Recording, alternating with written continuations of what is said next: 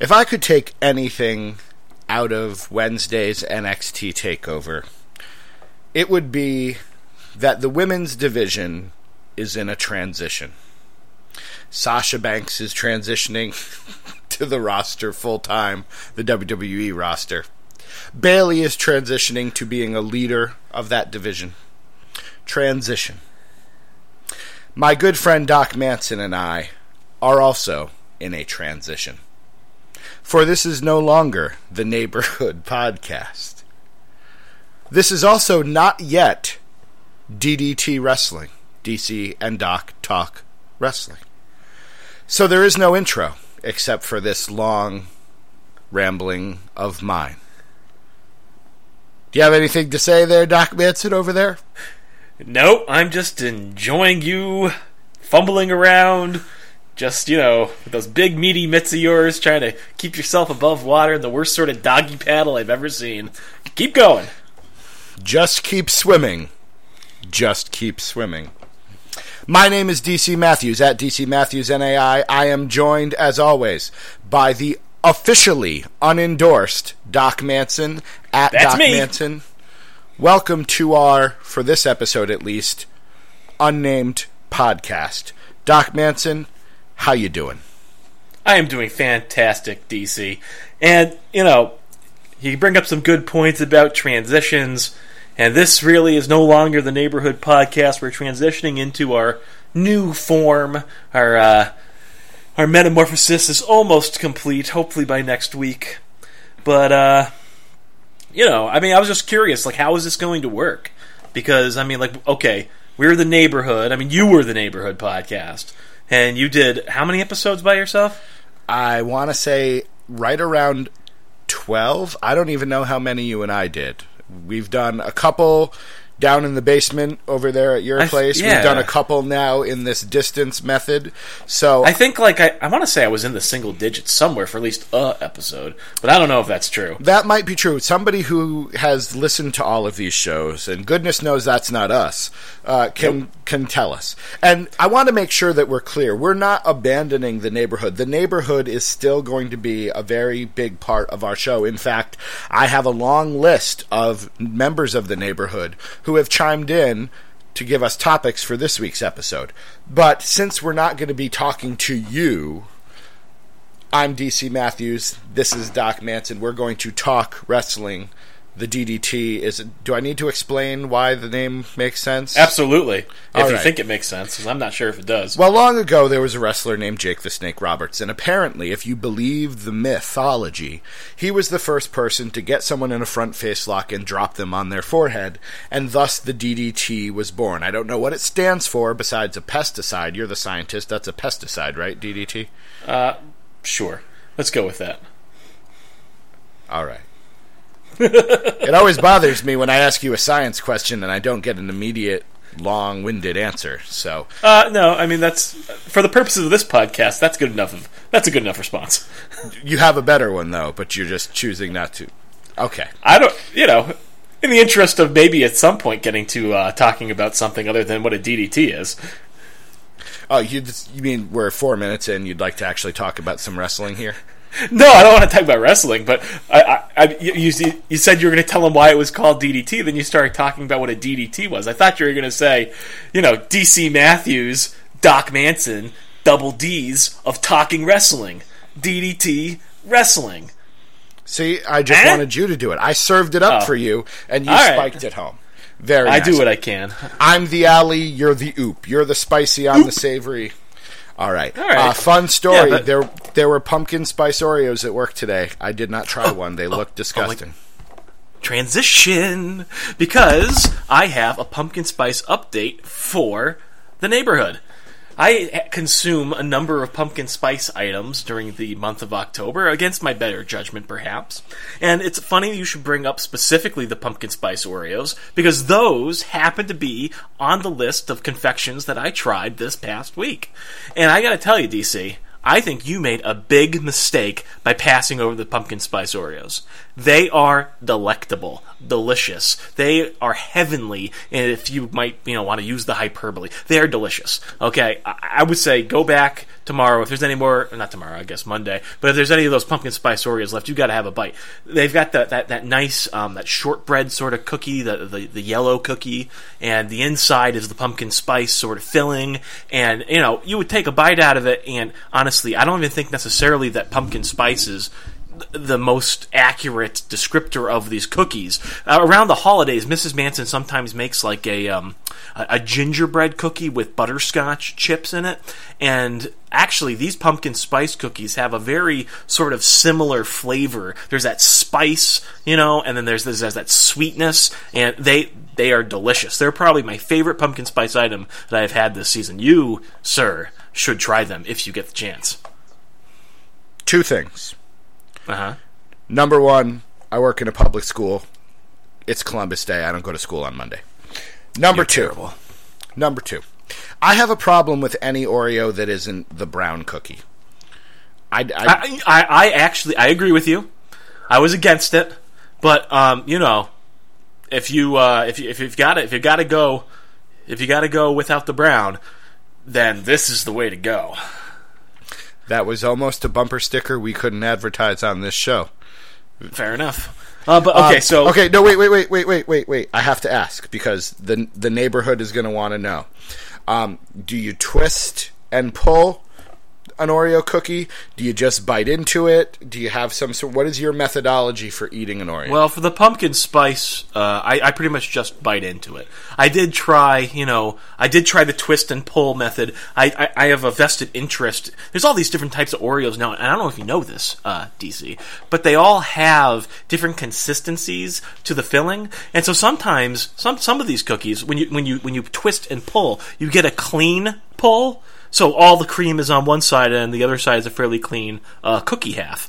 The regular Oreos do that rather well, but some of the flavored Oreos, in fact, do not. They split the cream, they leave a residue. Some of them have like a higher, I don't know if it's a fat content or just a greasier ratio, and they don't split as cleanly. So some Oreos, there's a difference, man. Don't give me that look, okay? Don't give me that look. There's a difference, and I will report that the pumpkin spice pull apart clean. To get the full flavors, I do recommend eating them as a complete sandwich.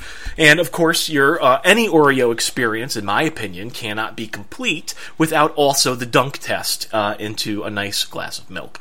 So, Did you do the dunk test with the pumpkin spice Oreos? I'm going to be honest, I have not done the dunk test with the pumpkin spice Oreos. If you got a pumpkin spice, coffee or latte and then dipped the pumpkin spice Oreo, would that accomplish some sort of pumpkin spice vortex that would pull you into an alternate dimension where everything was pumpkin spice?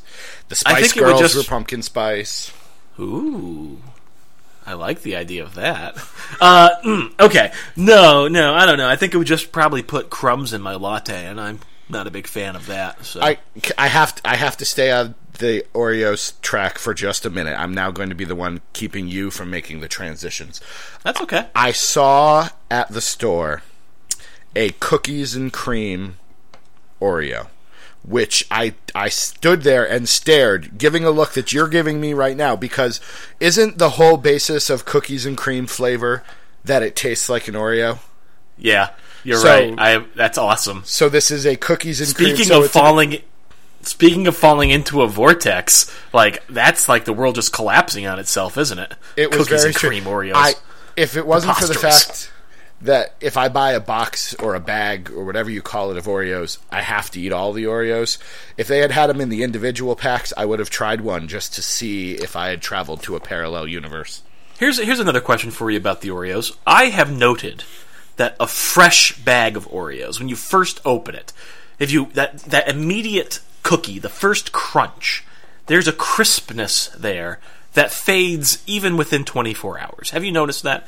If you don't eat the whole bag, immediately, I mean, don't get me wrong, an Oreo a day later is still good, but once that seal has been broken, There's a countdown, and they're just never as good as they are at that first moment. I'm not really sure I've ever had a bag of Oreos last 24 hours, but even fair after enough. 6 or 8 hours, there's a definite, it's almost a staleness that you... I think the cookie takes on moisture from the air. I think it loses its crispness very quickly. I think it's just taking on moisture. It's I don't know. It's kind of gross. Still tasty, but whatever. All right. Well, now that we've we've hit the 10-minute mark of the Oreo podcast. We sure have. Oreo Orations with DC Matthews and Doc Manson. That's a hashtag right there. Tell us more about your pumpkin experience.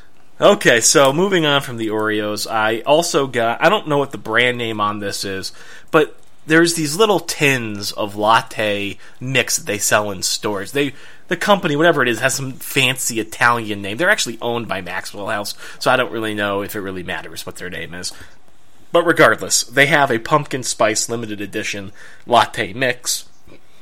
I decided that I would get this because the tin with 17 servings in it was like $3 versus the... Was it shaped like a pumpkin? Was the tin was shaped not like a pumpkin? No, it was just their standard little rectangular. A missed opportunity, I admit, but it was their standard sort of packaging for all their flavors.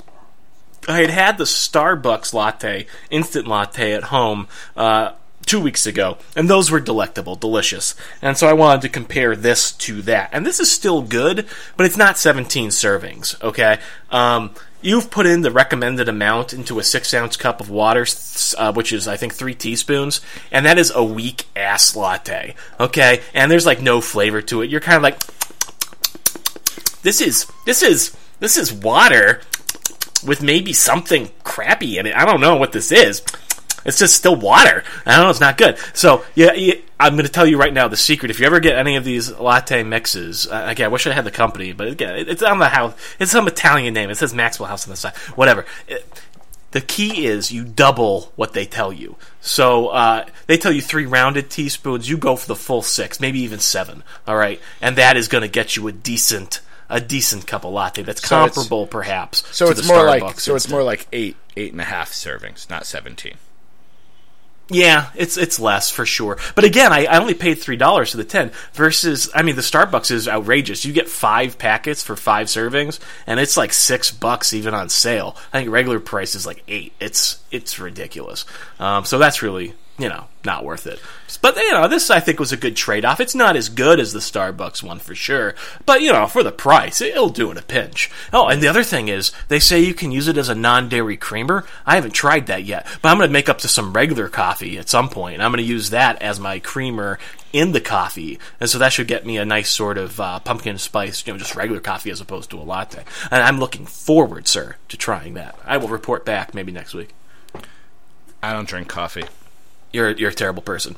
So moving on, because that's, just a fact. Pumpkin spice update number 3. The next item on my list is, we talked a little bit about Brock's candy corn, right? Brock Lesnar's candy corn, right? That's yeah, correct, exactly. I think that's this is a wrestling podcast, folks. I promise Indeed. We'll get to it. We're talking about Brock Lesnar right now. He makes candy corn on his farm in Minnesota, right? Yes, he does. Okay, so. Right, we're definitely talking wrestling at this point. And he brewed up this year a batch of pumpkin spice candy corn. We talked a little bit about how I had seen s'mores candy corn and wanted to try that. I found at Target a giant-ass bag of pumpkin spice candy corn. And I'll be honest with you, it was against my better judgment. I said, this is a really large bag. I really wish they had a bag that was half this size, a quarter of this. This is like their giant bag of candy corn. This isn't even like that normal sort of small bag that you just kind of get. This is a giant bag of flavored candy corn. And I've got to say, I opened that thing up at home, you take a whiff, it smells pretty good. It's like... Okay, yeah, we're getting a nice pumpkin spice flavor. It's a nice aroma, and then you take up the candy corn. You're looking at it. You're holding it in your hand. It's got a nice sort of look to it. It looks like your normal sort of standard candy corn. It's got a nice density to it. It's got a little bit of a flexibility to it if you roll it in your hand, as you do with candy corn, to assess whether or not it is of quality or not. And then you put it into your mouth and you chew it a little bit, and you realize that you've been fucking had. Okay? You've been had, because this is the grossest crap that you could ever possibly put into your mouth. Brock, I'm coming for you. my apologies to all of those out there who were expecting DDT Wrestling, or in this case DDT Pumpkin, to be a family show. We could go. You could get a time mark real quick and edit that out if you want. No, it's put fine. a nice beep in over it. I think that's okay. If we get to the point where we need to start censoring ourselves like that, we'll deal with that. We'll need a producer. All right. We'll need to hire a producer. All right. Fair So enough. the candy corn, not so good. Brock's pumpkin spice candy corn is not recommended. Will you? Don't. Just don't. Just don't. Never. Don't. No pumpkin spice candy corn. All right. Doc Manson. Although I will say, I brought them home. I was visiting with my parents, and my father, he's whatever. But I was like, here, try these. With a look on my face of, yeah, these aren't very good. And he's like, they're all right. They're kind of better than the regular ones. They're not as sweet. You can eat more of these. So Papa Manson endorses Brock's pumpkin spice candy corn. Frankly, I think he's crazy, but evidently that's the case. I think you need to write at some point, and I have a segue planned here. Are you done with the pumpkin spice, or is there more? That's it. All right. I think you should write at some point the definitive guide to eating candy corn, because I've eaten candy corn for probably the majority of my life, and I don't think at any point I've ever considered the density or the flexibility of each kernel of candy corn. You're missing out on the finer points of life. Speaking of writing, Doc Manson has been doing a bit of writing, but not on NewAgeInsiders.com. That will come later, I'm hoping.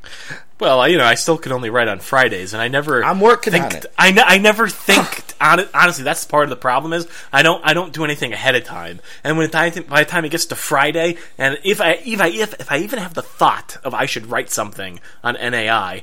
And every time I want to write something for them, I always feel like, well, I should probably do some sort of article that's well-researched and, make some logical, valid points and is a decent piece to actually be read. And then by the time I actually think it all about that, Friday's over, and so then I don't think about it until the next week because I can't post it. So, I don't know if the New Age insiders are listening here, but Doc Manson is appealing to you. I'm appealing to you. Open your garden doors. Let us in. Let us just go forth, be fruitful. Let us fill your garden with all sorts of wonderful blooming things. Okay, I've lost the analogy. I'm losing. That's okay. Yeah, I'll make a personal appeal as Chief of Staff of the New Age Insiders. Jason, Liam, Bill, if you're listening to this, and you tell me that you are, so I hope that you are, can we get my friend Doc Manson here full-time posting privileges on NewAgeInsiders.com? But I don't. I just want to clarify. Even if I get these posting privileges, that does not make me endorsed by anybody. Okay, I continue to be officially unendorsed. You will be unendorsed until the day this podcast is over. When we actually get to episode 100, we considered the merits of just calling this. Once we officially become DDT Wrestling, we might just start with episode 100 and just go from there, or episode 457, or something like that. That's fine. So Doc may be writing on NewAgeInsiders.com, but what he has been writing is over there at his other website, because if you don't know this, Doc Manson is the B Movie Geek. And over there on bmoviegeek.com, that is the website, right? bmoviegeek.com? It is. All right. Correct. Doc Manson has been updating us on his Shocktober. So before we get into the wrestling, and I don't care that we're only 20 minutes into this podcast, and the only wrestling that we've talked about is Brock Lesnar's candy corn, fill us in, please, on some, you don't have to give us all of it, but some of your Shocktober Halloween viewing. Okay, for those of you who are not familiar with Shocktober, this is my October horror movie challenge, which is basically to watch 31 movies in 31 days. And because I'm a psychopath, I've also decided to try to write something about each of the movies that I watch on my website, which honestly I haven't been updating too much. The last posts before this Shocktober were from 2014. And I think that was only maybe a string of 3 or 4 posts, and the time that I posted before that was 2013 or 2012. So I updated this site a lot back in the day. It hasn't been updated too much recently. This makes me feel really optimistic about getting you full-time posting privileges on NewAgeInsiders.com. All right, so 3 times a year, Doc will write an article, but as long as he can do it on a Sunday at 2 a.m., that's all that matters. Continue. Absolutely. So, I am updating the site, and like I said, because I'm crazy, I'm writing something about each of the movies that I watch. So far, I've been doing full reviews. At some point, that's probably going to slip, and I'm going to have to start writing shorter articles. I'd honestly like to start writing about the candy corn and the other pumpkin spice type items. I don't know if anybody would be interested in actually reading those, but I don't know. I'm passionate about it. But yeah, getting back to the movies, I haven't watched a lot of movies in the last few years. I honestly fell behind with even a lot of stuff that I knew I would love. So, I'm really just taking this opportunity to kind of go back. I love horror movies. Go back and see some of those films that I never really got a chance to see when they came out. And so, yeah, it's all new movies, things I haven't seen before. At least that's the plan. And yeah, the first one I think I talked about last week was Zombievers. It was a pretty good horror comedy, and relevant to our audience here in the neighborhood. My second film, the second night, you can find the review on bmoviegeek.com, was for See No Evil 2, starring Kane. Yes, that's right, considerate corporate Kane, our very own from the WWE. He stars as the villain, Jacob Goodnight. He is, here to just hack and slash and kill every single person that he can possibly get his mitts on. And, I talked on the neighborhood about possibly watching this movie. Some people tried to steer me away from it. They said it wasn't very good. And, it wasn't very good, but it wasn't bad. I've seen a lot worse. I've seen some Z-grade movies, and this thing was well made. The cinematography was beautiful. There were some really cool shots. There were some inventive ideas. There was this one scene that I wrote about it in the article as well, but there's this one scene where there's a man in a wheelchair, and Goodnight, Kane's character, comes up on him with this hook on a chain, and he swings it around, he throws it at the guy, he knocks him out of the wheelchair, he swings it around again, he throws the hook at him, and the hook lands in the guy's leg. And so he's pulling this guy back, with this hook in his leg, just pulling at him. And the thing that I thought was really cool about the scene, DC, I know you're enthralled. The thing that was really cool about this thing was, this is a paralyzed guy in a wheelchair. And so there was this weird disconnect. He looks down at his leg, and there's this hook in it. It's kind of gory and all that. But he has no reaction to it. He has no pain, right? Because he doesn't feel anything in his legs. And so there was this weird sort of silent disconnect in this scene that I actually really appreciated. There was no pain in this super violent act that was sort of happening to this person. And I don't know, I've never really seen anything like that in a movie before. I thought it was a fantastic idea. I have to give the Soska sisters, the directors, credit for putting that in their film. I thought it worked very well, unique. I hadn't seen something like it before. Can I ask a question? You sure can. Could this guy in the wheelchair move his arms? He sure could. He was not a quadriplegic. Could he then pull the hook out and leave? Because possibly. If he's not feeling any pain, couldn't he have just reached down and...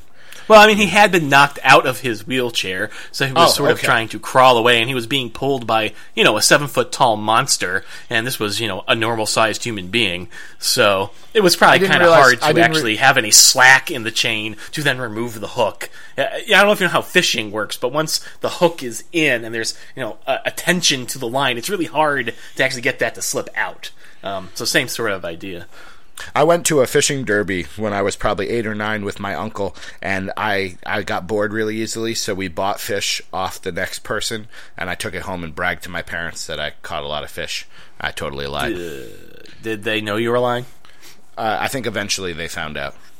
Were they disappointed? Only that I think I probably had to pay some sort of money to enter the fishing derby, and within 15 minutes I was like, this is the most boring thing I've ever done in my life. My apologies to all the Fisher-y fans. Alright, so See No Evil 2 was good. It was okay, yeah. I think it was alright. I'm sorry, what were you going to say? I was just going to try to move us along. Get me back on track? Yeah, I have some other questions for you that are horror movie based. All right, feel free. The first one... Want me to go through my list first, or...? No, because you mentioned Jacob Goodnight, which had me thinking about names of horror movies. Off the top of your head, the best horror movie character name. Freddy Krueger, Jason Voorhees, Jacob Goodnight. Do you have a personal favorite? You can say no, you can think about it and get back to me, that's fine. Yeah, I guess I probably would have to get back to you, but, I mean, the best name. Oh, man. For those of you who don't know, Doc is looking off camera to actually check out his library to see if anything jumps out at him. While he's doing that, I'll point out, not only do I not like pumpkin, not only do I not like fishing, not only do I not like coffee, I don't like horror movies. I'm not into getting scared. Fear is not an emotion I'm willing to pay for unless we go to that place in New Hampshire that we occasionally go to, which, when this podcast is over, we should probably talk about that. So absolutely. Yeah, I mean, I in terms of a favorite name, I mean, I don't really know. I've always been partial to Fred Krueger as a character. I don't know if the name necessarily is all that. And I guess, I mean, if you want to go names, I mean, Michael Myers is kind of funny at this point because obviously the Michael Myers of Austin Powers fame also sort of having the same name. But I mean, in terms of really, I don't know. There's actually a film called Behind the Mask, The Rise of Leslie Vernon. And Leslie Vernon is such a lousy name for a slasher, but that film is so excellent. And I mean, obviously, like, there's a play on...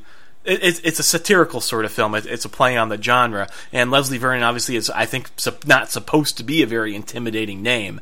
And I don't know. So I've always been kind of fond of that one, I guess. Leslie Vernon. I enjoy Jacob Goodnight because I enjoy a good pun. Oh, that's like one of the worst ones of all time. But I'm sorry. Jacob Goodnight is so on the nose. It's garbage. I'm sorry. That's hashtag horror silly to me, which I appreciate. All right. Yeah, you're right. You're right. Continue with your Shocktober because we are hitting the half-hour mark in just a few minutes, and there is still very little wrestling that we have talked about, which is why I like the DDT name because we can stretch off into all sorts of areas. But I'm now going to be quiet because I'm getting us off on tangents. Continue. Yeah, so I mean, just to be real quick about it, like I said, that was really the only film that was relevant to our neighborhood here. So the other films I've watched so far are Housebound, a New Zealand horror comedy, very subtle with the comedy. I really appreciated that film. A lot of times horror comedies are way over the top, and that one, again, was more subtle. I watched Rec 2, that's a Spanish film. That was excellent. If you've ever... interested, if you've ever seen, I don't know if you've seen Rec. Rec 2 is a little harder to get a hold of.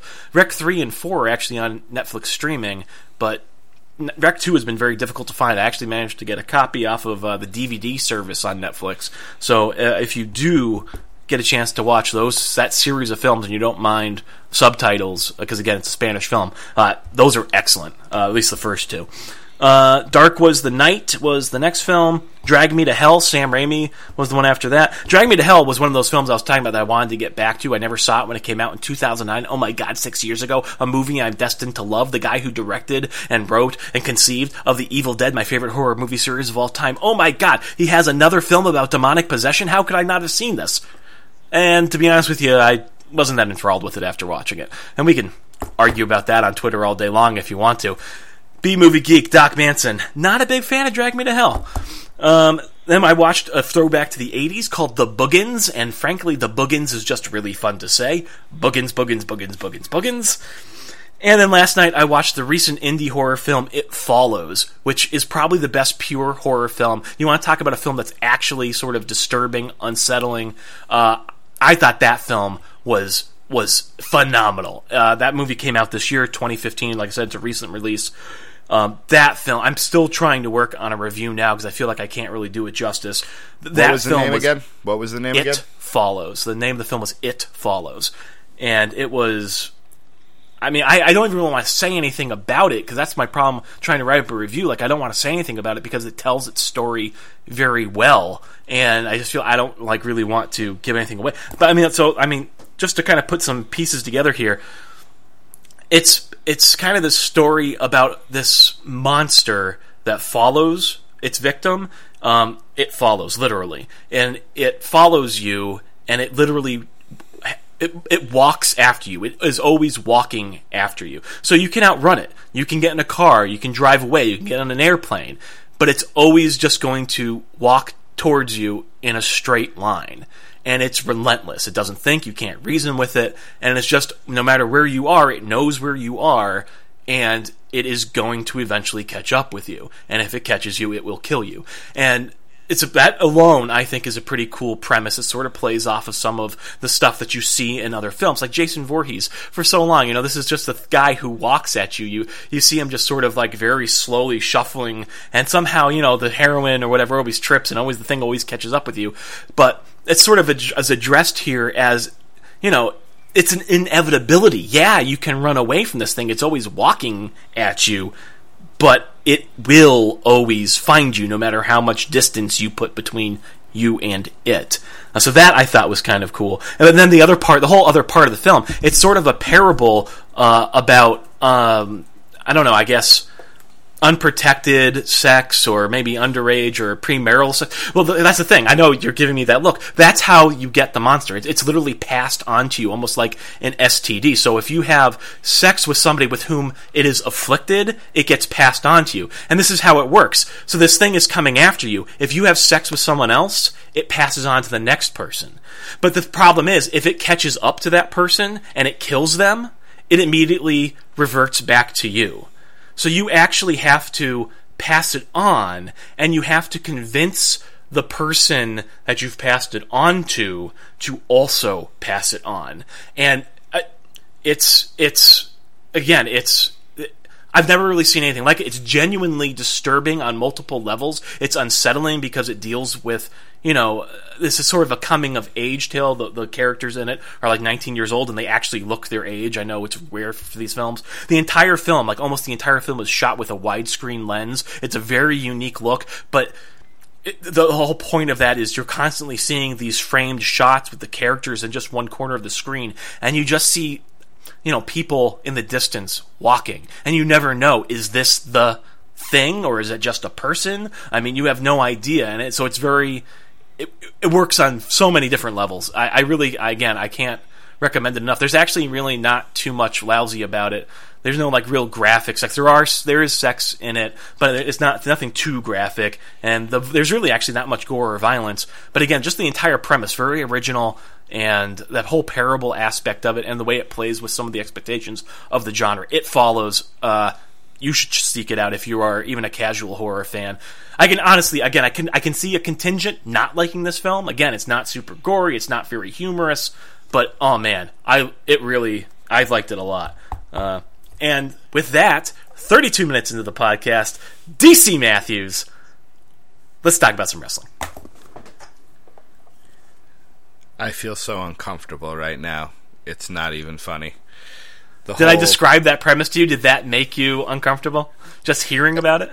It's the whole, we're going back to the PG podcast thing, and now we're talking about casual relations, and there's three-letter words being used every 5 seconds, and we were going to have a whole discussion. I was going to try to compare it to, well, isn't this just a movie isn't this just a metaphor for life? Death always is following you. You can't escape it no matter where you go. Death comes for us all. But now you're talking about casual, well, I mean, honestly, I think that conversation you were going to say, I think that's actually very true. It is about the inevitability of life and death, and I think it also sort of wraps into the idea that the three-letter word that you don't want to say, sex. I think that's a thing that Stop saying it. No, but seriously, in terms of life, that's one of the things that makes you forget for a little while that you are mortal. Love, right? Being in love with another human being, it pushes off that inevitability of death,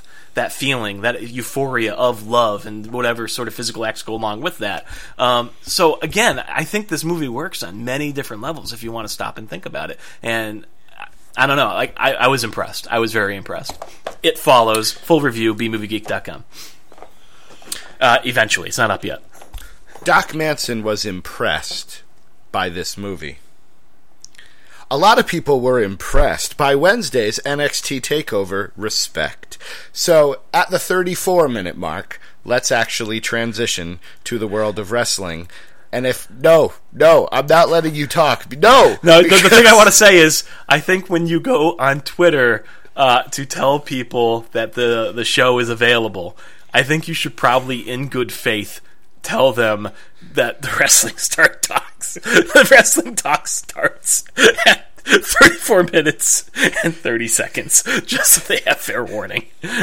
I'll do a little disclaimer at the beginning. Hey guys, skip past the Oreo talk, skip past the transmitted disease talk, apparently, skip past the talk about the benefits of paralysis in terms of a horror movie, and around the 35-minute mark, we might actually talk some wrestling. NXT TakeOver from Full Sail University. For the first time that I can remember, the ladies main evented the show. Sasha Banks Bayley, a 30-minute Iron Woman match. I don't know why you call it an Iron Man match. Come on, they're women. Let's just call it that. How about, hey, don't be sexist. How about a Iron Person match? Fine. An Iron Person match. An Iron Human Thank you. match. And for those 30 minutes, many people who watched it forgot that death was coming to them and just enjoyed the show. Doc Manson, in as few words as possible, would you kindly share your opinions on the Iron Woman match? Yes. I didn't watch it. You didn't watch it or you haven't watched it? Because there's a difference between the two. Well, I did not watch it prior to us talking about it right now. I may watch it in the future. Does that help clarify matters? That does help. I said this on Twitter earlier today. I have lost my wrestling partner for the next month because he's in Shocktober. Obviously, I haven't lost my podcast partner because we went for 35 minutes and probably could have gone longer talking about anything other than wrestling, which may have to happen. I will say that I did watch some of NXT TakeOver. I made it through Apollo Crews versus Tyler Breeze, so I saw everything before that. I just haven't seen the remainder of the show. All right. So I put it out there to the neighborhood, what they wanted to hear us talk about. Our friend from the UK, at the Lord Jalapeno, did want us to talk about the Iron Woman match. I did see it. I thought it was good. I don't know that I thought it was as good as all of you thought it was. I thought Sasha Banks had some of the best heel work I've ever seen. We talked about heels in great detail last... Why do you have a pen up your nose? We talk about wrestling, and now I lose you? Anyways, I thought the match was good. I thought that Sasha did some great heel work. A lot of people enjoyed our heel discussion, Doc, I'll have you know. I thought Bayley Mrs. Manson among them. Good. I'm glad to hear it. A lot of people did like it, so I think we should try... We seem to discuss wrestling in a different way than a lot of people do it. We talk about the psychology of it, perhaps, the rationality behind it. I thought Bayley looked a little more confident at the beginning of that match. She had a little bit of swagger, which I think is something that is sorely missed from her usual personality. So I did enjoy the match. I didn't think it was the be-all, end-all, but it was very, very good. Bayley has retained. I believe afterwards, I don't think this was on the show, the NXT roster came out. They gave flowers to both divas, women, whatever, excuse me. They gave flowers to both women, and I believe they made some mention of the fact that this is probably the last time you'll see Sasha Banks in NXT. She has graduated to the main roster full-time, for what that's worth. Considering she's not doing a whole lot on the main roster, I don't know whether that was for good or bad, but... your thoughts on Bayley as champion? Just, now that Sasha's out of the picture. At Che McCarthy, at Che1717, wanted us to talk about the future of the NXT women's division, because Sasha's gone, Charlotte's gone, Becky's gone. It's Bayley and friends. What do you think? Bayley is a very talented professional wrestler. I enjoy watching her. She has a unique gimmick that is refreshing. Too often, I think, the women are one note in that they are simply lousy to each other, and that's just their whole character. So I like that there's something different about Bayley, and we've talked about this before. And I have to admit, I haven't seen really any of her work since she won the title, because I haven't been watching NXT on a weekly basis. The Dusty Rhodes Tag Team Championship tournament sort of turned me off of watching the weekly installments since the last takeover. So, I haven't seen too much of her as champion, but I did have some reservations as to whether or not her character was well adapted to that role. She always sort of seems like that, little sister sort of mid-card, maybe more character than she is a leader of a division. But maybe you can tell me, how has she grown into that role? Does she seem like she's adapting? Does it seem like she's tweaking the character to be a leader of a division? Well, you haven't watched a lot of NXT, so here's what you missed from Bayley. You all right over there? Oh, I'm good. I'm just dying. That's good audio. All right, here's what you missed. Oh, we're gonna cut that out right now. I don't know if I can, but I'm gonna write it down. All right. Here's what you missed from Bayley. Nothing. For about the first 2 or 3 weeks, she did not show up on weekly NXT because those were the shows they taped prior to her winning the title, or just after. And I know Vincent out there, at Vincent Adams 117, wants us to be positive. He's worried we're falling down that negative place. And just so you know, that's totally your fault, because I was super positive before you sucked me down your wormhole. I just want to say that I am not falling down any sort of hole of negativity. I was born there, I was bred in it, and I am pure negativity through and through to the very core of my being. So I'm not some sort of new school negative. I am old school hardcore negative. Okay, sir, you can't breathe this out of me. It is the essence of me. You thought you came down to evil. I was born in it, raised in it. That's my Bane impression, folks. You thought Jason Malkoff... You sound more like... Sean Connery. I think it turned into Sean Connery. Yes, it did. I think it turned into Sean Connery there. So, James Bond Would you as please? Bane. Yeah. Okay. Will I please what? No, nothing. Go ahead. Go. Okay. I don't even remember what we were talking about. We were talking about positivity, and I will try to be positive here. I don't like the fact that NXT pre-tapes. I don't like the fact that the champion wins the title and then is off of TV for a few weeks. I think that's it doesn't speak well to the product in and of itself. Having said that, that's a separate conversation. Having said that, since Bayley's won the title, and especially at TakeOver when she came out in her Iron Man themed outfit. She had a red and yellow Iron Man themed outfit, which I thought was clever.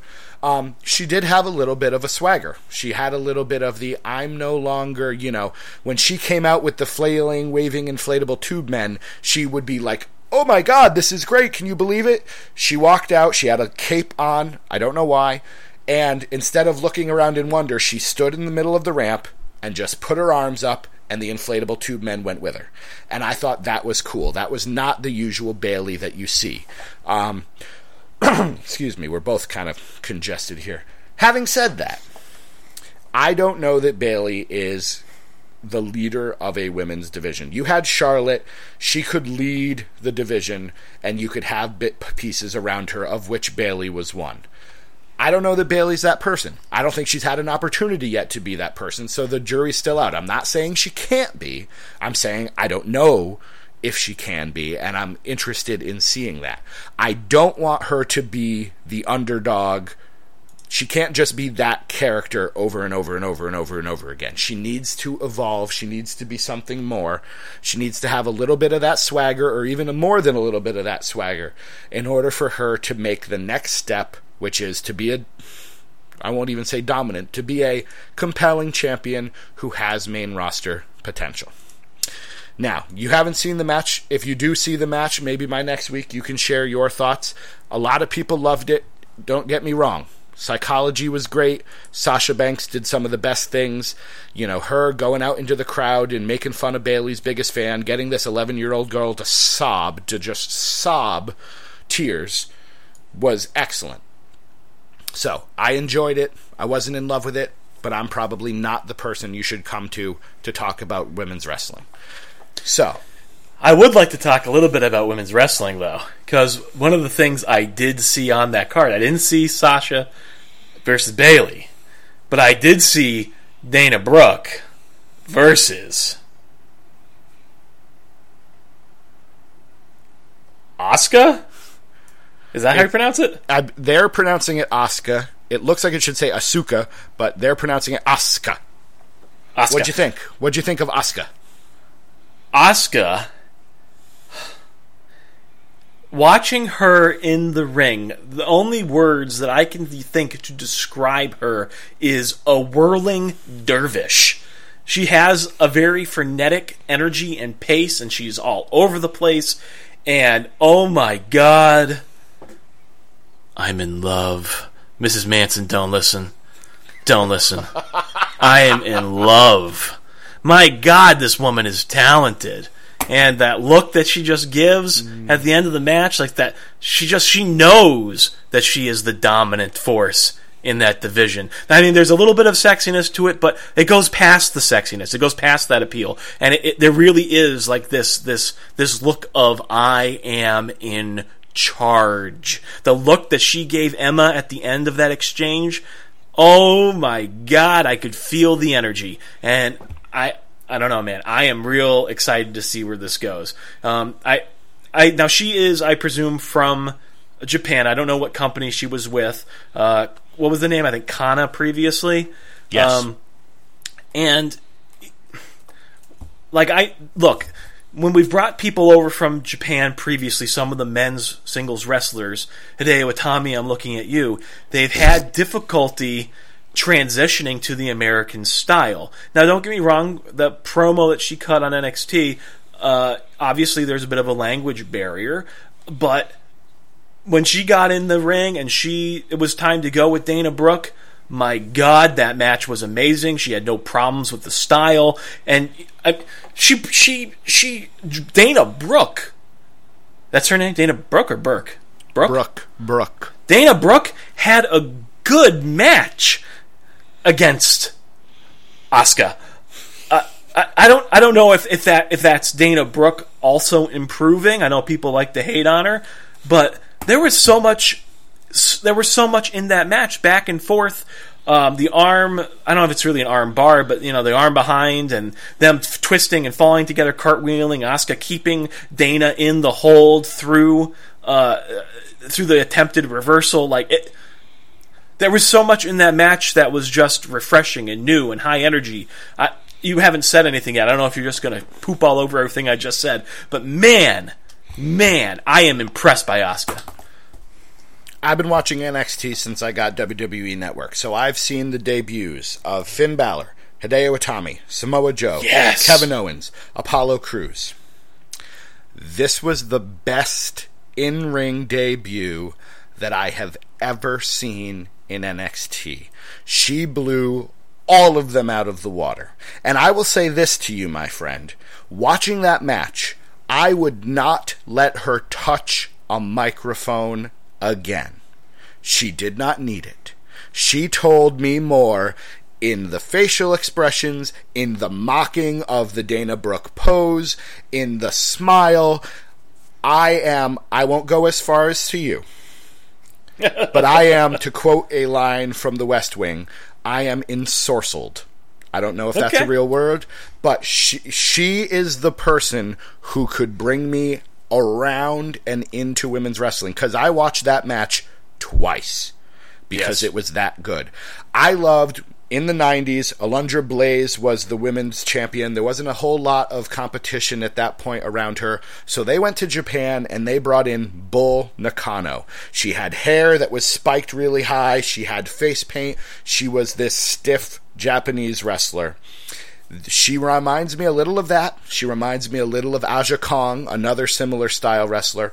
But she also has the Dean Malenko, the Chris Benoit, the Kurt Angle submission style. Because you're right, she had her in the hammerlock. Dana Brooke tried to roll out of it, and she just went with him. It was, to me, that was one of the high points of that show.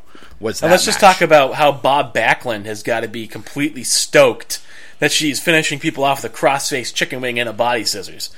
Come on. Was that the Asuka lock? Or? The Asuka lock. She could have called it whatever she wanted. She could have called it Filet of Fish, and I would have bought the t-shirt if she had one, because that was super, super good. Dana Brooke did fine. A lot of people were like, wow, she did great, And don't get me wrong, she was led into a good match. Absolutely. You want to talk about, Kevin Owens leading Ryback into a good match.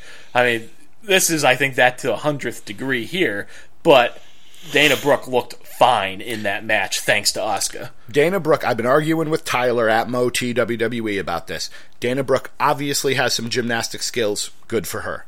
Dana Brooke plays the conceited heel fairly well. It's one note, but she does it. Good for her. Yeah, I mean, she's got to develop character. I think the problem is actually that she doesn't play it very well. When every time she talks or she does that patting on the head thing, she looks like a high school actress. Like, there's that level of quality to her interactions that I'm just not buying it. But anyways, as you were saying. So, when I talk about the future, as at Che1717 asked us to do, if I talk about the future of women's wrestling in NXT, I believe the name Asuka stands for future. I think that's what they said on the show. She's it.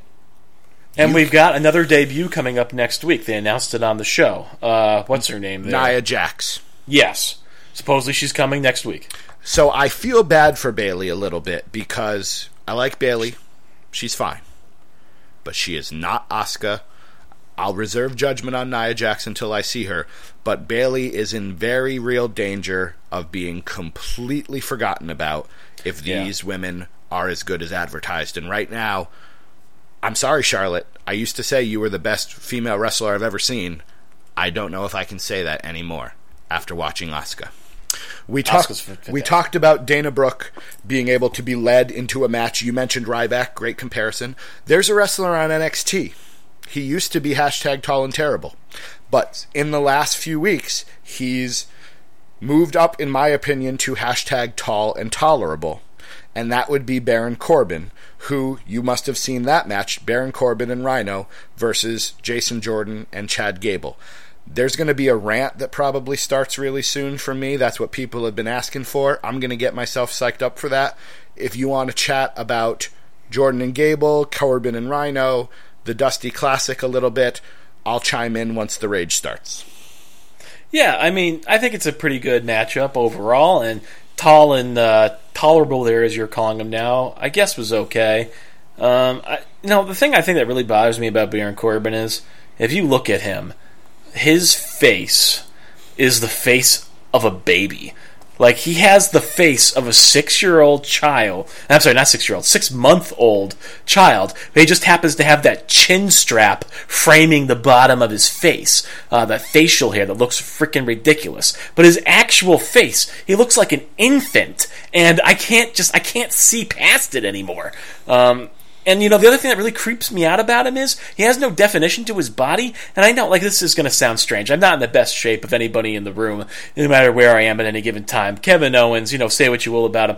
But Baron Corbin has this weird sort of crease in his stomach that sometimes it's just the creepiest looking thing.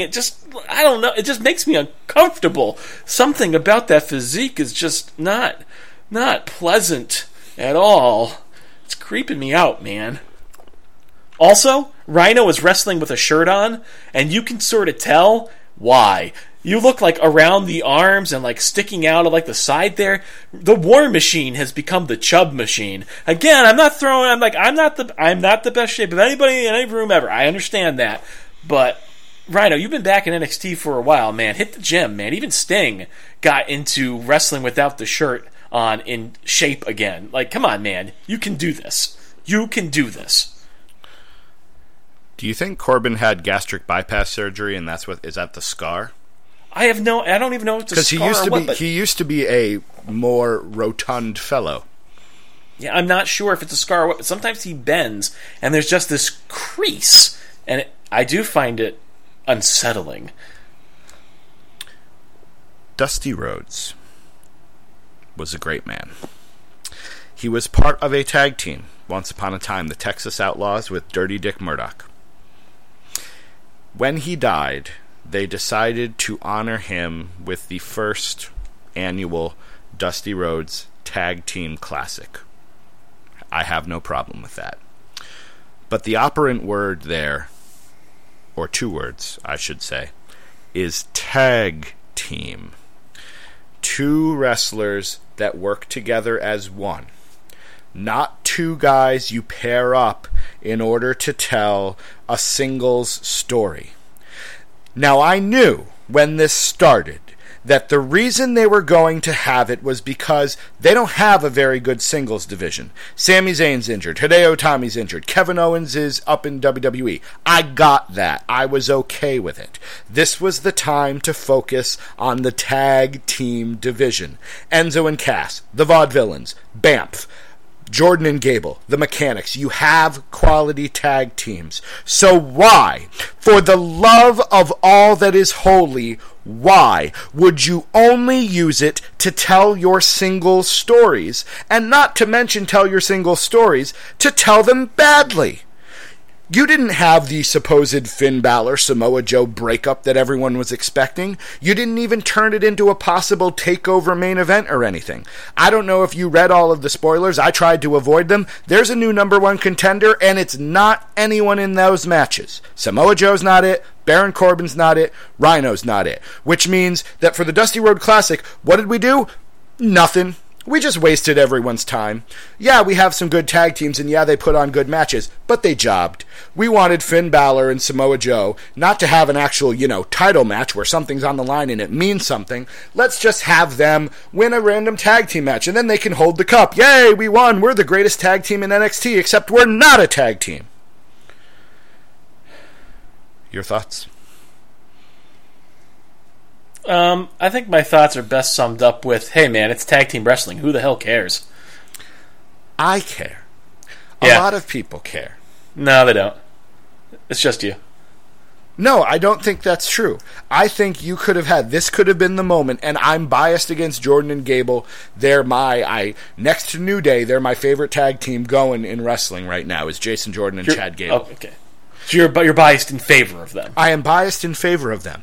I have predicted, #prediction, DC. Sure. Oh, hey, did you catch the crowd singing Gable's name to him with Kurt Angle's theme music? Yes. I thought that was very cute. That was Gable. Cute. That was awesome. I appreciated it. You're making my point for me. These two guys both got chance. They're both super over with the crowd. This could have been a chance to crown two bona fide megastars in NXT, and it happened anyways, but you didn't do it. I didn't like that. I thought, if you're going to have a tag team tournament, at least focus on tag team wrestling, and maybe you're right. Maybe a whole lot of people don't care so much about tag team wrestling. I mean, clearly the management in NXT don't care about it. You make a valid point. But you know how you make people care? You know how you make fans care? You take an actual tag team, two wrestlers that actually spend their time together, and you let them shine. And they didn't do it. I thought this was a complete missed opportunity. Good for Finn Balor and Samoa Joe, but they would have been stars anyways. They could have just had a fatal four-way match. They could have wrestled, we could have seen Finn Balor versus Rhino or Finn Balor versus Baron Corbin, and it would have been fine. And you could have let the tag team wrestlers shine, but they didn't. And I take issue with that. Who's the tag champs right now? The Vaudevillains, who lost in wrestle? the tournament. They lost in the tournament.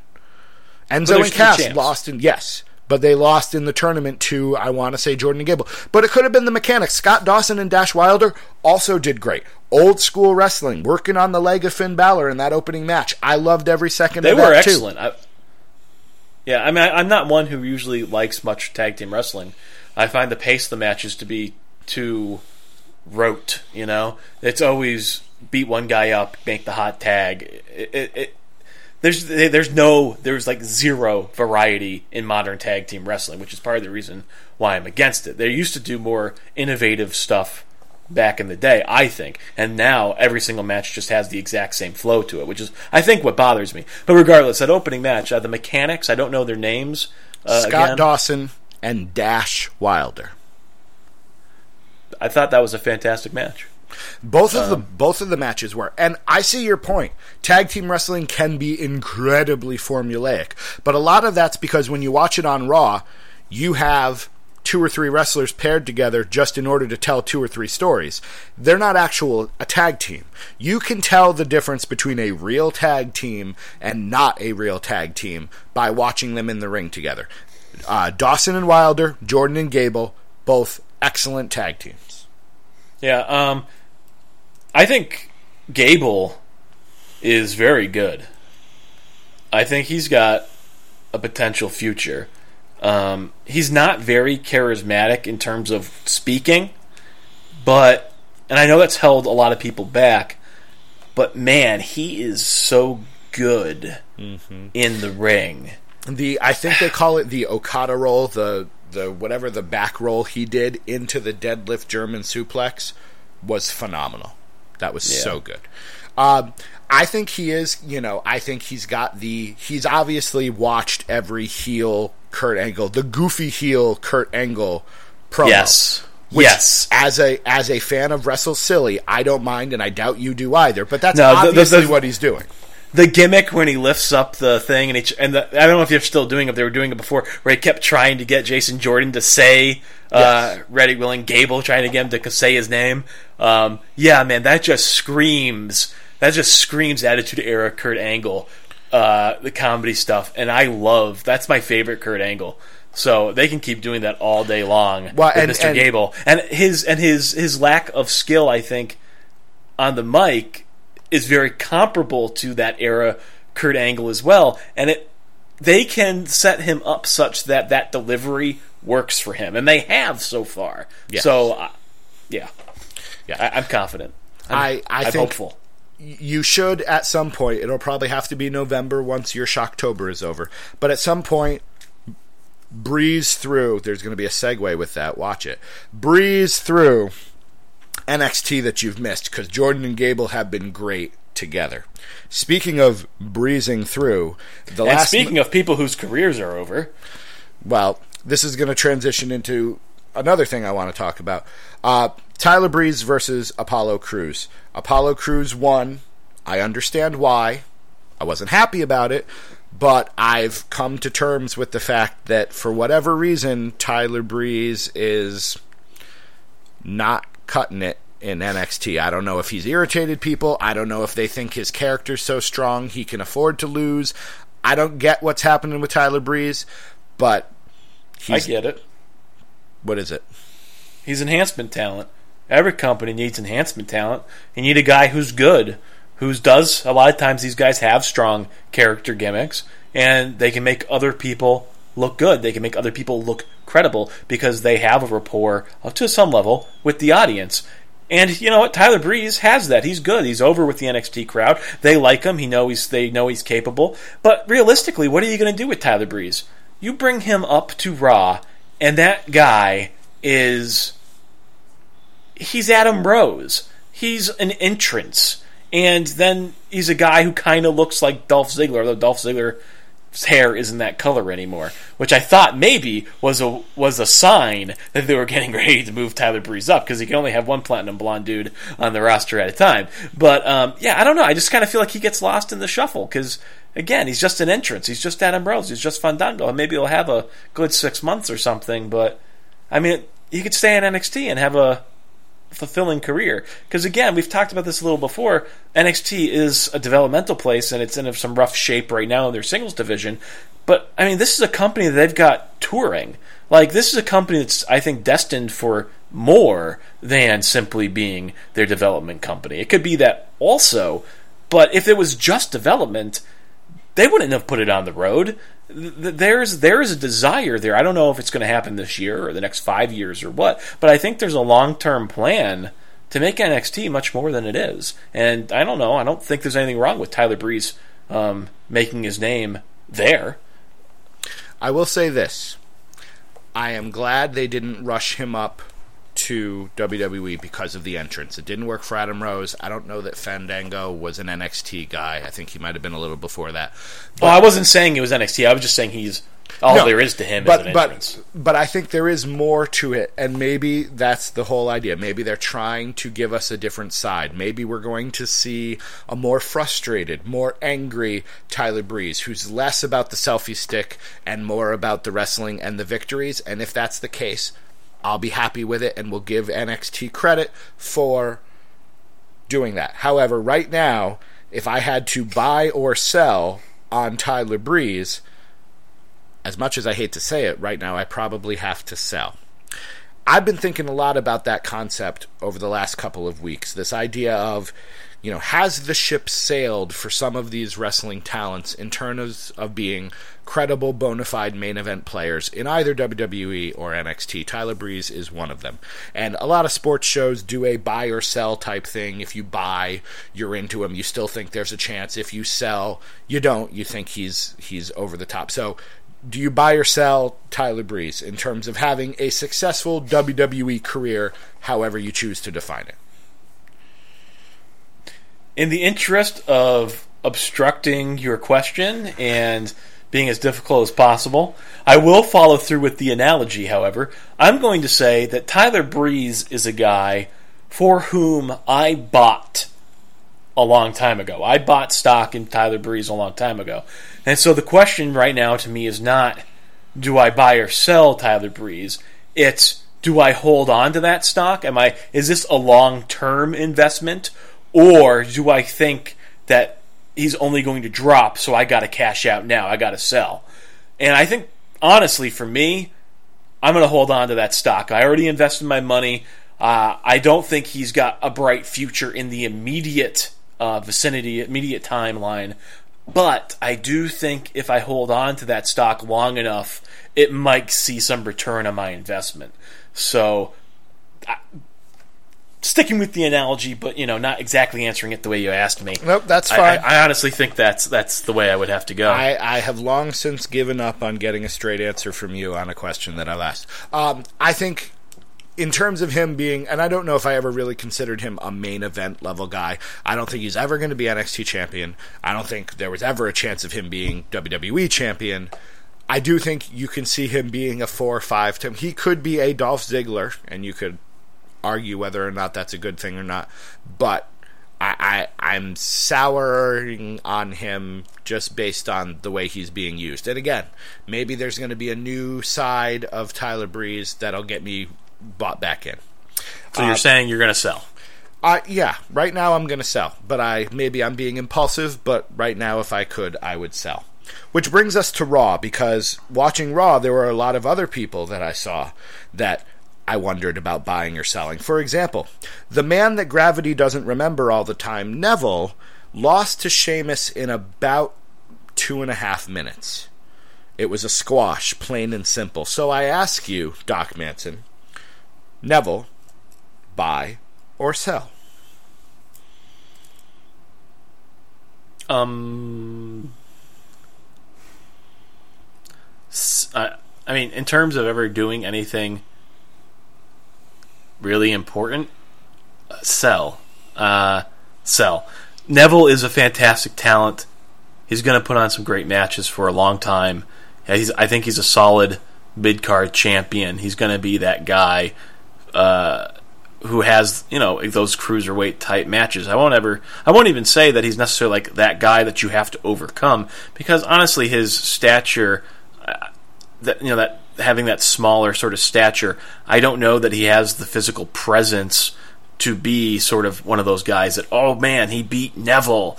But he's a solid performer who I don't think is ever going to be champion.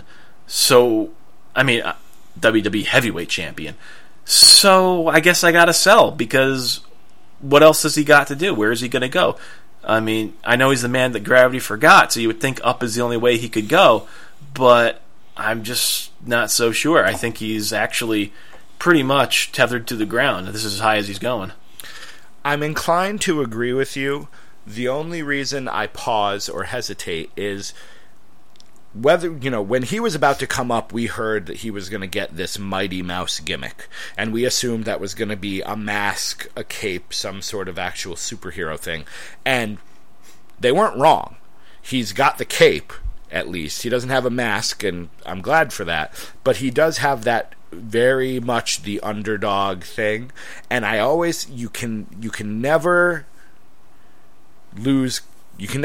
discount the underdog to have one of those WrestleMania moments like Daniel Bryan did 2 years ago, where he overcomes all the odds and wins. That's always going to be a trope in professional wrestling, is the underdog overcoming the odds. So I don't know that I can sell, but I also don't know that I might.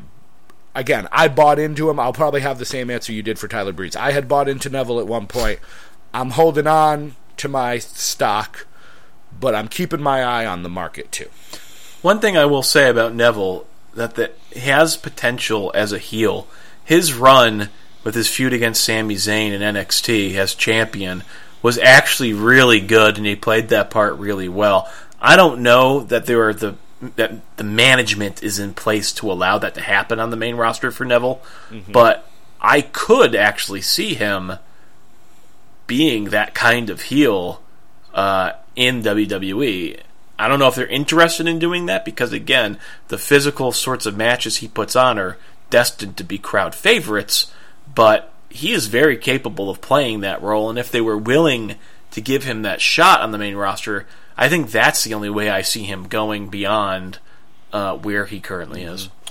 Our World Heavyweight Champion right now is a heel in some sense, and he's got those crowd-pleasing matches too.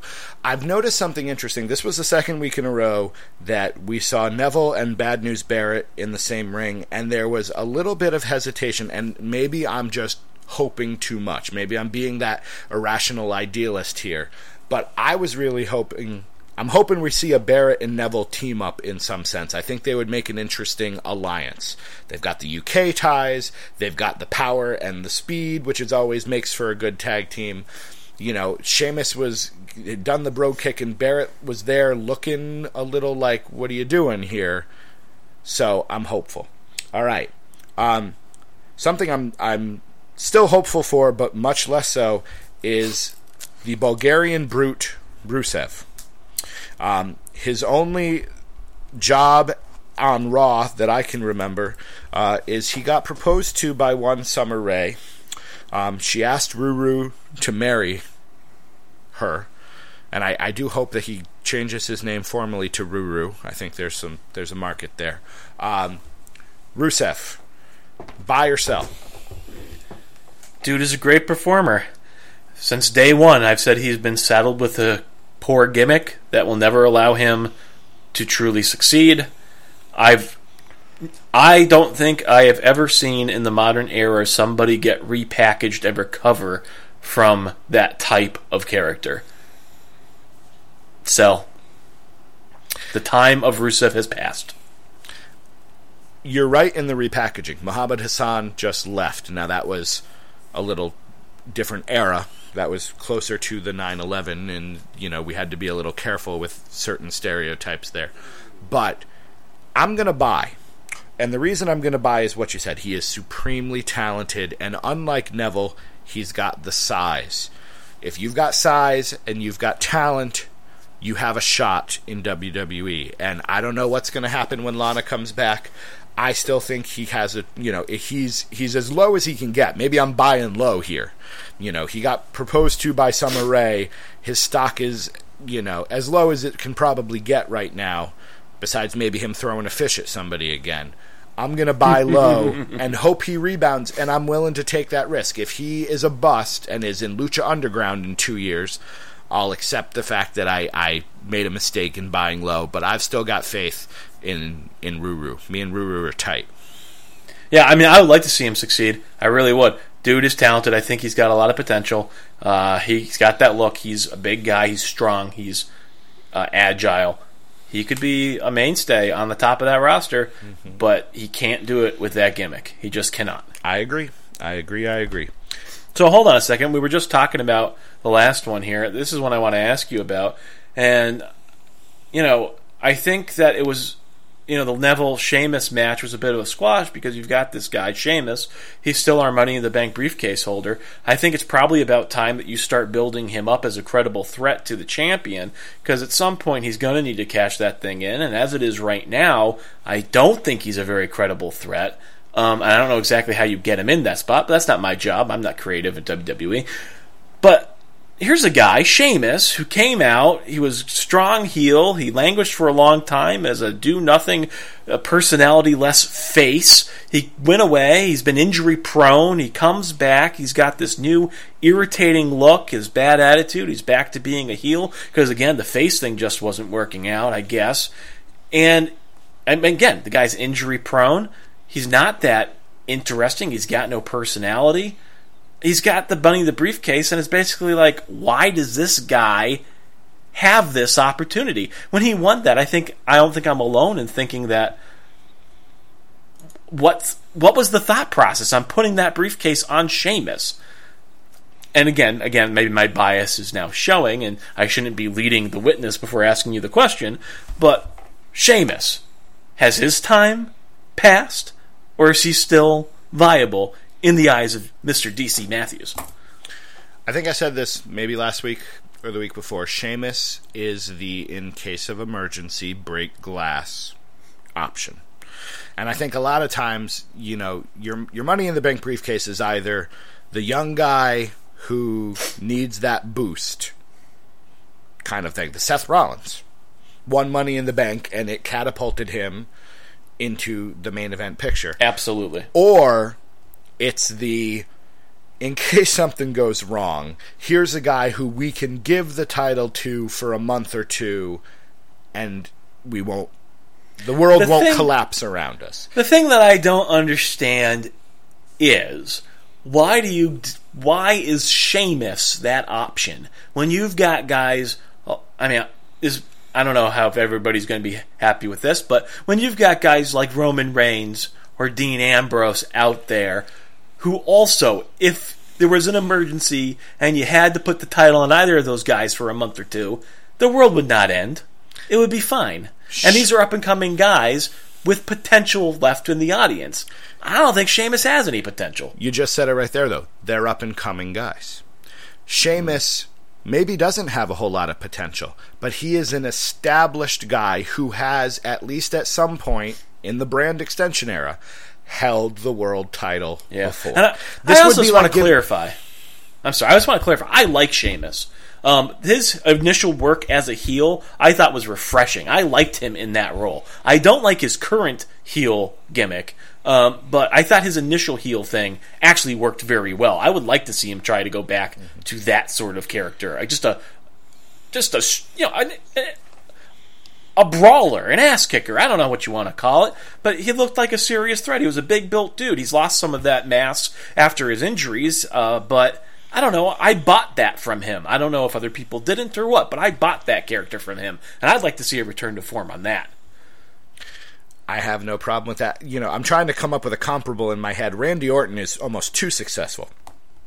But if Randy Orton ever won the Money in the Bank briefcase, he would probably be that kind of, last minute in case of emergency. A Dolph Ziggler, who, again, his stock has fallen drastically. But again, another former world champion, maybe somebody that if you needed to, you could have him main event for 1 or 2 months until you got another plan in place. You asked me the question, has Sheamus's time passed? As a long-term main event guy, yes, I think we can safely establish that. Could he hold the title for 2 months until John Cena took it from him? Sure. Could he be a guy to hold it until Roman Reigns or a Dean Ambrose or a Bray Wyatt came up and took it from him? Sure. Not as great of a story, but you could do it. Sheamus is a serviceable plan B, and that's the only reason why I think he's holding the Money in the Bank briefcase right now, is he's the plan B. The main event guys, and I know you had some trouble with Raw, it didn't tape, you have DVR woes, I get that. But the main event talents, according to the traditional way of watching wrestling, the final guys in the final part of the show are your main eventers. The main event heels in wrestling right now are Xavier Woods, Kofi Kingston, and Big E Langston. Big E answered the challenge. I thought it was amazing. The promo coming down the ramp, if you haven't seen it, go watch it, was great. Big E went from being the jokey, silly guy to, just in case you forget, I'm a former NXT champion who's huge and is a serious threat to anybody at any given time. John Cena did a good job looking understandably intimidated by that. The match itself was good. So I ask you, as a group, are the New Day main event guys? Would you buy or sell them in some capacity becoming world champion contenders in some form or fashion? All of those guys are very talented and any one of them could potentially have a successful singles career. Now, that said, Kofi Kingston has failed time and time again as a singles wrestler to really establish any sort of traction. I would say Big E is sort of the same way. Xavier Woods is more of an unknown quantity. He hasn't really had that opportunity. Maybe it's possible. Certainly, united as a group, the New Day is a force perhaps to be reckoned with. And, I mean, I take some umbrage with you calling them the top heels on the roster, but I do understand your reasoning in terms of the time slot that they got. Absolutely. But, I mean, part of that is, realistically, the time slot was given to John Cena. They just happened to be his opponents this week.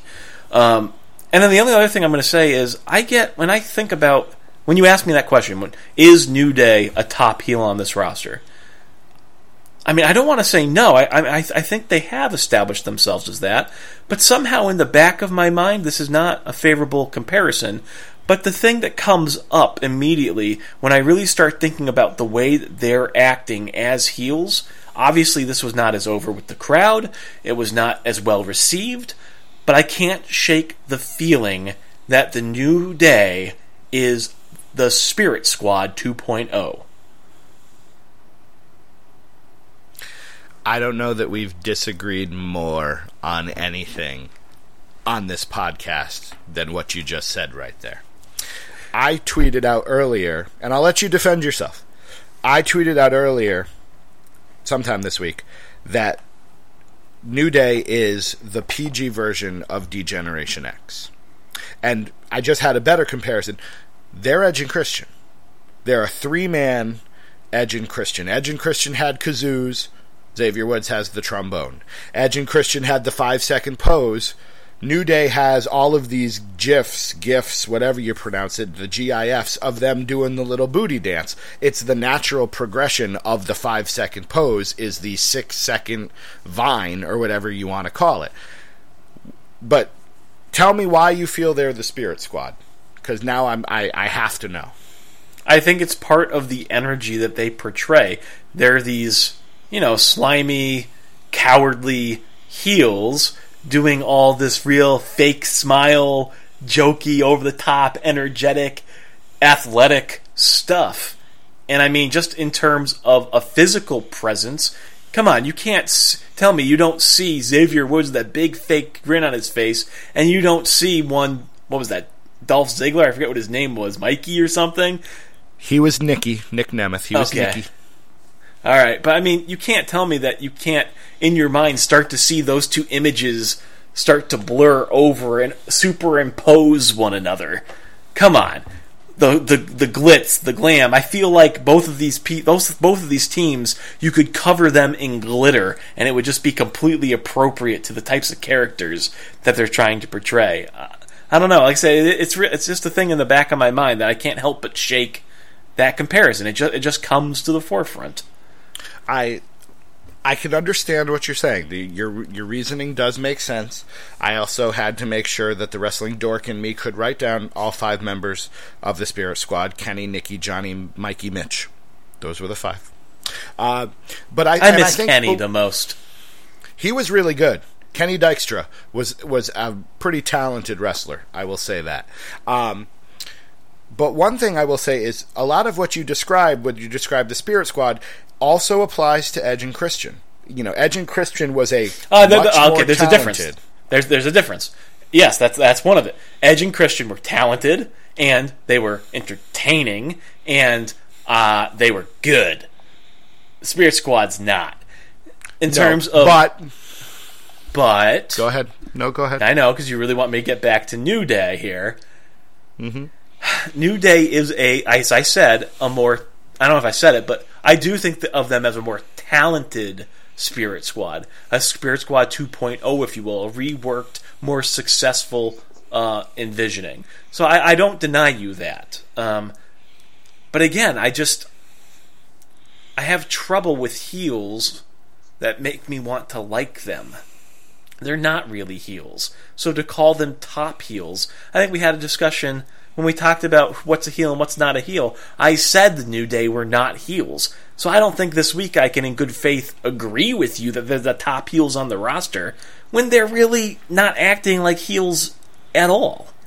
I don't know. Did you watch the main event? No, I did not see the last part of the show. So I didn't see that promo. Maybe that would change my mind. They come out, and I'm not saying that they were all of a sudden, if I could be serious for a moment, Lance Storm. But Kofi Kingston and Xavier Woods are dragging Dolph Ziggler's lifeless body out, because Dolph Ziggler's music hits to answer the John Cena Open Challenge. And Dolph Ziggler doesn't come out. And then New Day comes out dragging him behind them, because they basically just said, oh, you think this is the guy that's going to answer your open challenge? Well, we took him out because we're going to answer it again. They weren't super serious, but there was a little bit more of an edge to them. Pardon the pun, Edge and Christian. There was a little bit more of an edge to them than we've seen before. Was there any more Christian to them?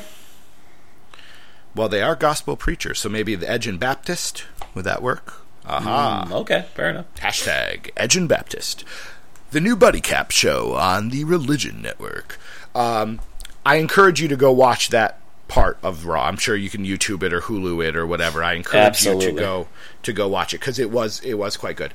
Edge and Christian were talented, entertaining, and good. I will not say that Big E, Kofi, and Xavier are as talented as Edge or Christian. Edge and Christian were elite talents, wrestling-wise, mic-wise, all of it. But they are certainly more talented than the Spirit Squad. And I would say entertainment-wise, and I didn't watch a whole lot of Edge and Christian, that may have been during my lost years, but I have to imagine they're on the same level as Edge and Christian in terms of entertainment value. Okay, now here's the thing, though. Again, maybe this is some bias on my part, talking from the future, looking back on the past. But you look at Edge and Christian, and those are two guys who I feel like separately could go. They could be main event players. And they did go on to be main event players. You asked me about the New Day, and I already answered this in my earlier response.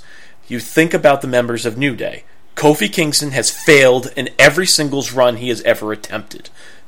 Big E Langston also has not had a very successful singles career. The only one of them that actually has potential to break out and then go on to have some sort of fulfilling career, I think, after this, is Xavier Woods. And I only say that because he's untested. But if I just look at what he's doing as part of this group, as over as this group is, do I really think that he has what it takes to be that top heel in a singles capacity? I don't know, but he's going to have to show me more than he's shown me so far. He's good. He is good. But I'm not ready to say that yet, as I would be willing to say it about Edge or Christian. Again, hindsight's 20/20, so it's hard to really make that comparison. Mm-hmm. But the other two members of New Day, I don't think they've got it. I don't think they can break out and be single stars. You make valid points all the way around, which is why I didn't ask you to pick them all individually. I'm talking about New Day as a unit. Could we see somehow... But if you want to talk about New Day as a unit, they are a tag team first. And there's no tag team division. Who cares about the tag team in WWE? Nobody. So who are they feuding with?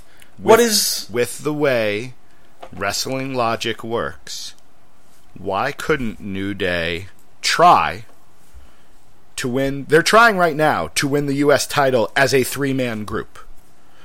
They're trying to win the U.S. title. They're talking about being the first ever three-man United States champion. And I don't necessarily know that they're going to get to the main event level. I don't think we'll ever see New Day as co-world heavyweight champions. But I could believe it a whole lot more than I could a month or two ago. I think we could see them as a unit, not as individuals, but as the combined power of their positive parts, be main event talents. I think you just contradicted yourself. You said you could see them doing that with the U.S. title, which is a mid-card status, and then you just said, I don't know if I could see them doing it in the World Heavyweight, and then you just said that you think that they maybe could do it? You gotta. I mean, you're going back and forth on it. You think that you're being consistent, but you're not. You just said that they're not main event players, and that they are.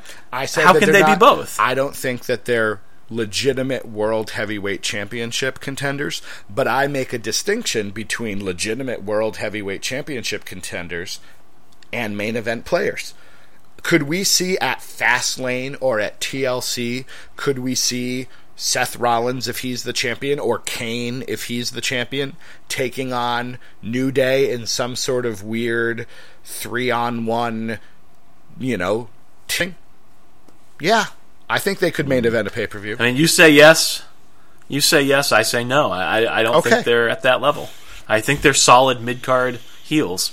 I mean, when you think about it, like I said, I don't think they are the main event spot. John Cena got the main event spot. You want to talk about world heavyweight players, I don't see the New Day as being in the same league as Seth Rollins at all. Okay, then that's fine. Then we can agree to disagree on that point, which I think actually makes for a better thing. We'll see how it plays out. You might be entirely right. No, you're wrong. Okay, and I don't like Pumpkin. and I'll say this. There is no tag team division to speak of, so New Day could run into the problem where they're the greatest team in a crappy generation. Yeah, and you did sort of convince me in one sense. I said I thought of them as a tag team, and maybe what I need to do is I need to think of them less as a tag team and more as a stable. Yes. And again, as a unit, yes, very successful, very capable. So maybe I can give some ground on that. But again, when I start thinking about the parts and the potential for the parts to separately be successful, I have more difficulty envisioning that. So that's okay. All. And perhaps I'm more thinking of, could they be somebody that this company is in some form or fashion built around instead of it? Could I envision a time where Big E's the U.S. champion and Kofi and Xavier are the tag champions, and they literally are holding half of the titles in wrestling? Yes. Absolutely. Right. I agree with that. Then maybe that's really. But that's not main event. You gave ground on thinking of them as a stable. I will give ground. They are certainly not going to be world title. If there's ever a time where New Day in some form or fashion is world heavyweight champion, I will fall over with shock for many reasons. One of which is obvious. All right. We have passed the hour and a half mark, and you and I know that we finally have talked more about wrestling than we did about pumpkins and which is good, movies. Because I now have a list of every Oreo flavor in the world, and I'd like you to comment on every single one of them. I'm kidding, but we could do that on another show. I'm going to let you pick our final topic of the evening. We can talk about Hell in a Cell, although we've got another week or two before that, so we really could wait and do that on a later edition. Or we could talk about Halloween Havoc 1990, which we didn't get the chance to talk about last week. And at this point, we're running out of... There's like probably 7 or 8 more Halloween Havocs you need to watch and comment on before Shocktober is over. I don't know if I'm going to get to all of them. You got into... I think I'll probably get to one more or so. You need to watch the Chamber of Horrors match and maybe 1 or 2 other things, but really that's it. All right, so very... You send me a list of the couple of things that I need to watch, and I will make sure I get to watch them. I will do that, and I invite you, neighborhood, to do that as well. At Doc Manson. You can hashtag it, Shocktober Wrestling or Halloween Havoc. Let Doc Manson know what you think he needs to watch. He needs to watch the Chamber of Horrors match. He probably needs to watch when the giant falls off the roof of the building. So I'll get you a list. All right. I'm just going to read the card to you from Halloween Havoc 1990. No? Okay. Stop. I mean, you can if you want. I don't want to, really. But the things that I really want to talk about in terms of Halloween Havoc 1990 have little to do with the actual show. Okay, good. I think maybe we'll do the card afterwards. We don't even need to because the card was pretty lame. What was the main event? Sting versus Sid Vicious in a non-gimmick match, just a singles match. Yeah, so there was some weird stuff that happened there, though. There was like this black Sting that was coming out, and there was like a switcheroo. Was this the Barry Windham is the fake Sting? kind of thing. Yeah. Yeah. So there was some good nonsense. There was some good nonsense in that match. Got it. So good Wrestle Silly. And here's the thing. This is what I want to say about Halloween Havoc 1990. From the moment it begins, and there's this awful, dated, clearly sort of... Is this the one where they go... is this the haunted 90s house thing where they go to Tony Schiavone's house? Or is that a different one? Oh, are they trick-or-treating at Tony Schiavone's house? Oh, that's coming later. No, and I'll that's have to a good see one. that, because that sounds brilliant. That sounds brilliant. This one opens up just with this awful early 90s sort of animated introduction, almost like... this was going to be some sort of Scooby-Doo Halloween special, and like they're going through a haunted house, and there's ghosts floating around, and there's ghostly visages of the different wrestlers, whatever you want to. It's just this awful early 90s bad special effects, Wrestle Silly Halloween style thing. And I'll be honest with you, I started watching the Halloween Havocs because I wanted to see Halloween infused Wrestle Silly. That's what I wanted to see. And I was disappointed in Halloween Havoc 1989 because there was very little Halloween about it. None of it nothing of it had the spirit of the season. You know what I mean? Except for there was a little bit of fake cobwebs on the cage in the last match there. But here, from that first opening, this awful animated thing that looks like it would be perfectly at home in any number of network Halloween specials from the time period, it immediately captured my attention and my heart. I'm not gonna lie. I love that sort of that awful nostalgia sort of feeling. And so then we cut over to our announcers. And I think it's a very young JR who is standing alongside a very young Paul Heyman. And Paul Heyman is in full Dracula garb. He's got the cape on, he's got the teeth in. He only takes about, I think, 3 words before he spits the teeth out. And I would be honest with you, I was sort of disappointed. It wasn't even 20 minutes into the show, and he already had the cape off. But just that one moment of him talking with the teeth in, the cape on, the whole get-up. This is exactly what you want from a show called Halloween Havoc. It's got that after-school special, that primetime Halloween network television Halloween special feel to it. They cut over to what's the other guy's name? Tony Schiavone. I can never get his name right. Tony Schiavone. And he's dressed up as the Phantom of the Opera. He's got the mask on. He, to his credit, keeps that whole get-up on the entire freaking night. It's dumb, it's stupid, and it's so good. It's so good. And even the stuff with Sting in the main event against Sid Vicious. And there's this other, the Black Sting, Dark Sting, I don't know even what it's called, walking around, and there's this promo, and, oh God, did you see and it's almost like this phantom of the arena the Black sort of Scorpion thing. is who I believe you're talking about. Black Scorpion, that's it. Oh yes, Black Scorpion. And it's dumb, it's terrible, it's stupid, and it is exactly what you want from a Halloween-themed wrestling show. It's embracing the spirit of the season, the stupid, the awful, the wonderful, the humorous, the hashtag WrestleSilly. Man, the show was so good. If you liked that, I might... Except for, of course, the card. But if you like that, I really might have to insist that we actually get together and watch the Chamber of Horrors match, because you're going to watch the match, and I'm going to watch your giddy reactions to the match, because everything you said was great. The costumes were great, but the Chamber of Horrors match quite possibly is the most Wrestle Silly you are ever going to see in the world, unless you're talking about the Kennel from Hell match with Big Boss Man and Al Snow. Right. So... I mean, whatever you were just talking about when they're going trick-or-treating, Tony... Schiavone's house. Schiavone, I can't ever get... Tony Schiavone's... Whatever that is, maybe that was the show. I think that actually... Whatever that is, I have to see that. 91 too. We might have to do that. And I wonder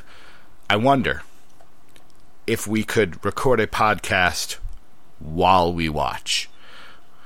We might have to delve into that. All right, we are approaching the 1 hour, 40-minute mark. You and I never do well when we get towards 2 hours. Any final thoughts? Anything you want to share? Pumpkin related, bmoviegeek.com related, Shocktober related, wrestling related. The only thing I can say is a lot of people, when they do this is a thing actually on Twitter, the October Horror Movie Challenge, 31 movies in 31 days. I call it #Shocktober. A lot of people, they write up a list of the 31 movies that they're planning to watch, and they post it up online, some sort of accountability, so people will see it and they stick to it. Freewheelin' Doc Manson, I refuse to write myself a list. So I've sort of been playing it a little bit more by ear. Nothing is decided. It's a long month. I'm only 7 movies in. I'll hopefully get to the 8th one tonight. I'm sorry, the 9th one tonight. Anyways, if you have a recommendation for #Shocktober, at Doc Manson on Twitter, if there's a movie that I should watch, now I'm gonna tell you. I mean, I'm somewhat limited in. I'm not going to be going on to Amazon. I'm not going to be spending $40 on an obscure Blu-ray. But if you know that there's something on Netflix Instant Streaming, if you know there is something on Amazon Prime Instant, if you know that there is something available on DVD or Blu-ray through the mail-in Netflix service, or maybe, I know there's some full movies on YouTube, whatever that is, those methods of watching these movies. If you know that there is something on there that you think I should watch as a lover of bad movies, send the suggestion my way. If I've seen it, it's not going to be eligible, but I will at least send you a little tweet back about it at the very least. But if it's a movie I haven't seen, and if I watch the trailer and I'm interested, by all means, it might make it into #Shocktober. So by all means, you got those suggestions, send them my way. It's got to be horror related. It's got to be a horror movie. Horror comedies are fine, whatever. But suggestions at Doc Manson on Twitter. Alrighty. My final thoughts are this. I mentioned our friend Vincent. He was part of the NAI draft, which it's going to be gearing up soon, folks. I wanted to do it in December. We're getting closer to the third NAI draft, so if you're interested, make sure you get ready for that. At Vincent Adams 117 reminded us that we need to be positive. I don't want to gloss over the problems in professional wrestling, but I do want to accentuate the positives. So very quickly, in case you missed it, here are just a couple of the positives that Doc and I, or at least me, have about the week in wrestling. Asuka, amazing. Chad Gable and Jason Jordan and Dash Wilder and Scott Dawson. The tag team wrestling in NXT, really good. We both enjoy New Day. You have a hard time enjoying New Day because we're really not supposed to like New Day, but we do anyways. And we've got Kane, corporate but demoned, the Jekyll and Hyde of Kane. There's a whole lot going on in professional wrestling for you to be positive about. And I challenge you, neighborhood, to focus on the positives, promote positivity, and really find the things in wrestling that you enjoy and embrace them. Go for it, Doc. The only other thing I want to mention is I believe that you set up a email address. I did. We have a mailbag. Okay, I don't know what the address is, so if you want to plug it, obviously you can get a hold of us on Twitter, but if you've got a longer statement to make, something that you want to, maybe even have read on the show, the email is probably the best place to send it. If you have thoughts that go beyond 140 characters and you want a mailbag, we have. The email is very simple. ddtwrestling@gmail.com. I will be sharing the password with my friend Doc Manson so that we both are able to check it. So you can send things to Doc, you can send things to me, we can read things on the air, you can send us topics to discuss, you can tell me what an idiot I am for not liking pumpkin, coffee, or horror movies. I'm okay with that. So, also I don't beer. like that either. I do like Oreos, though.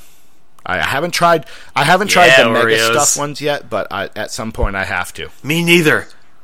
They scare me. I'm afraid it's like too much of a good thing, and it'll ruin Oreos for me forever. Mega Stuff Oreos, Chamber of Horrors.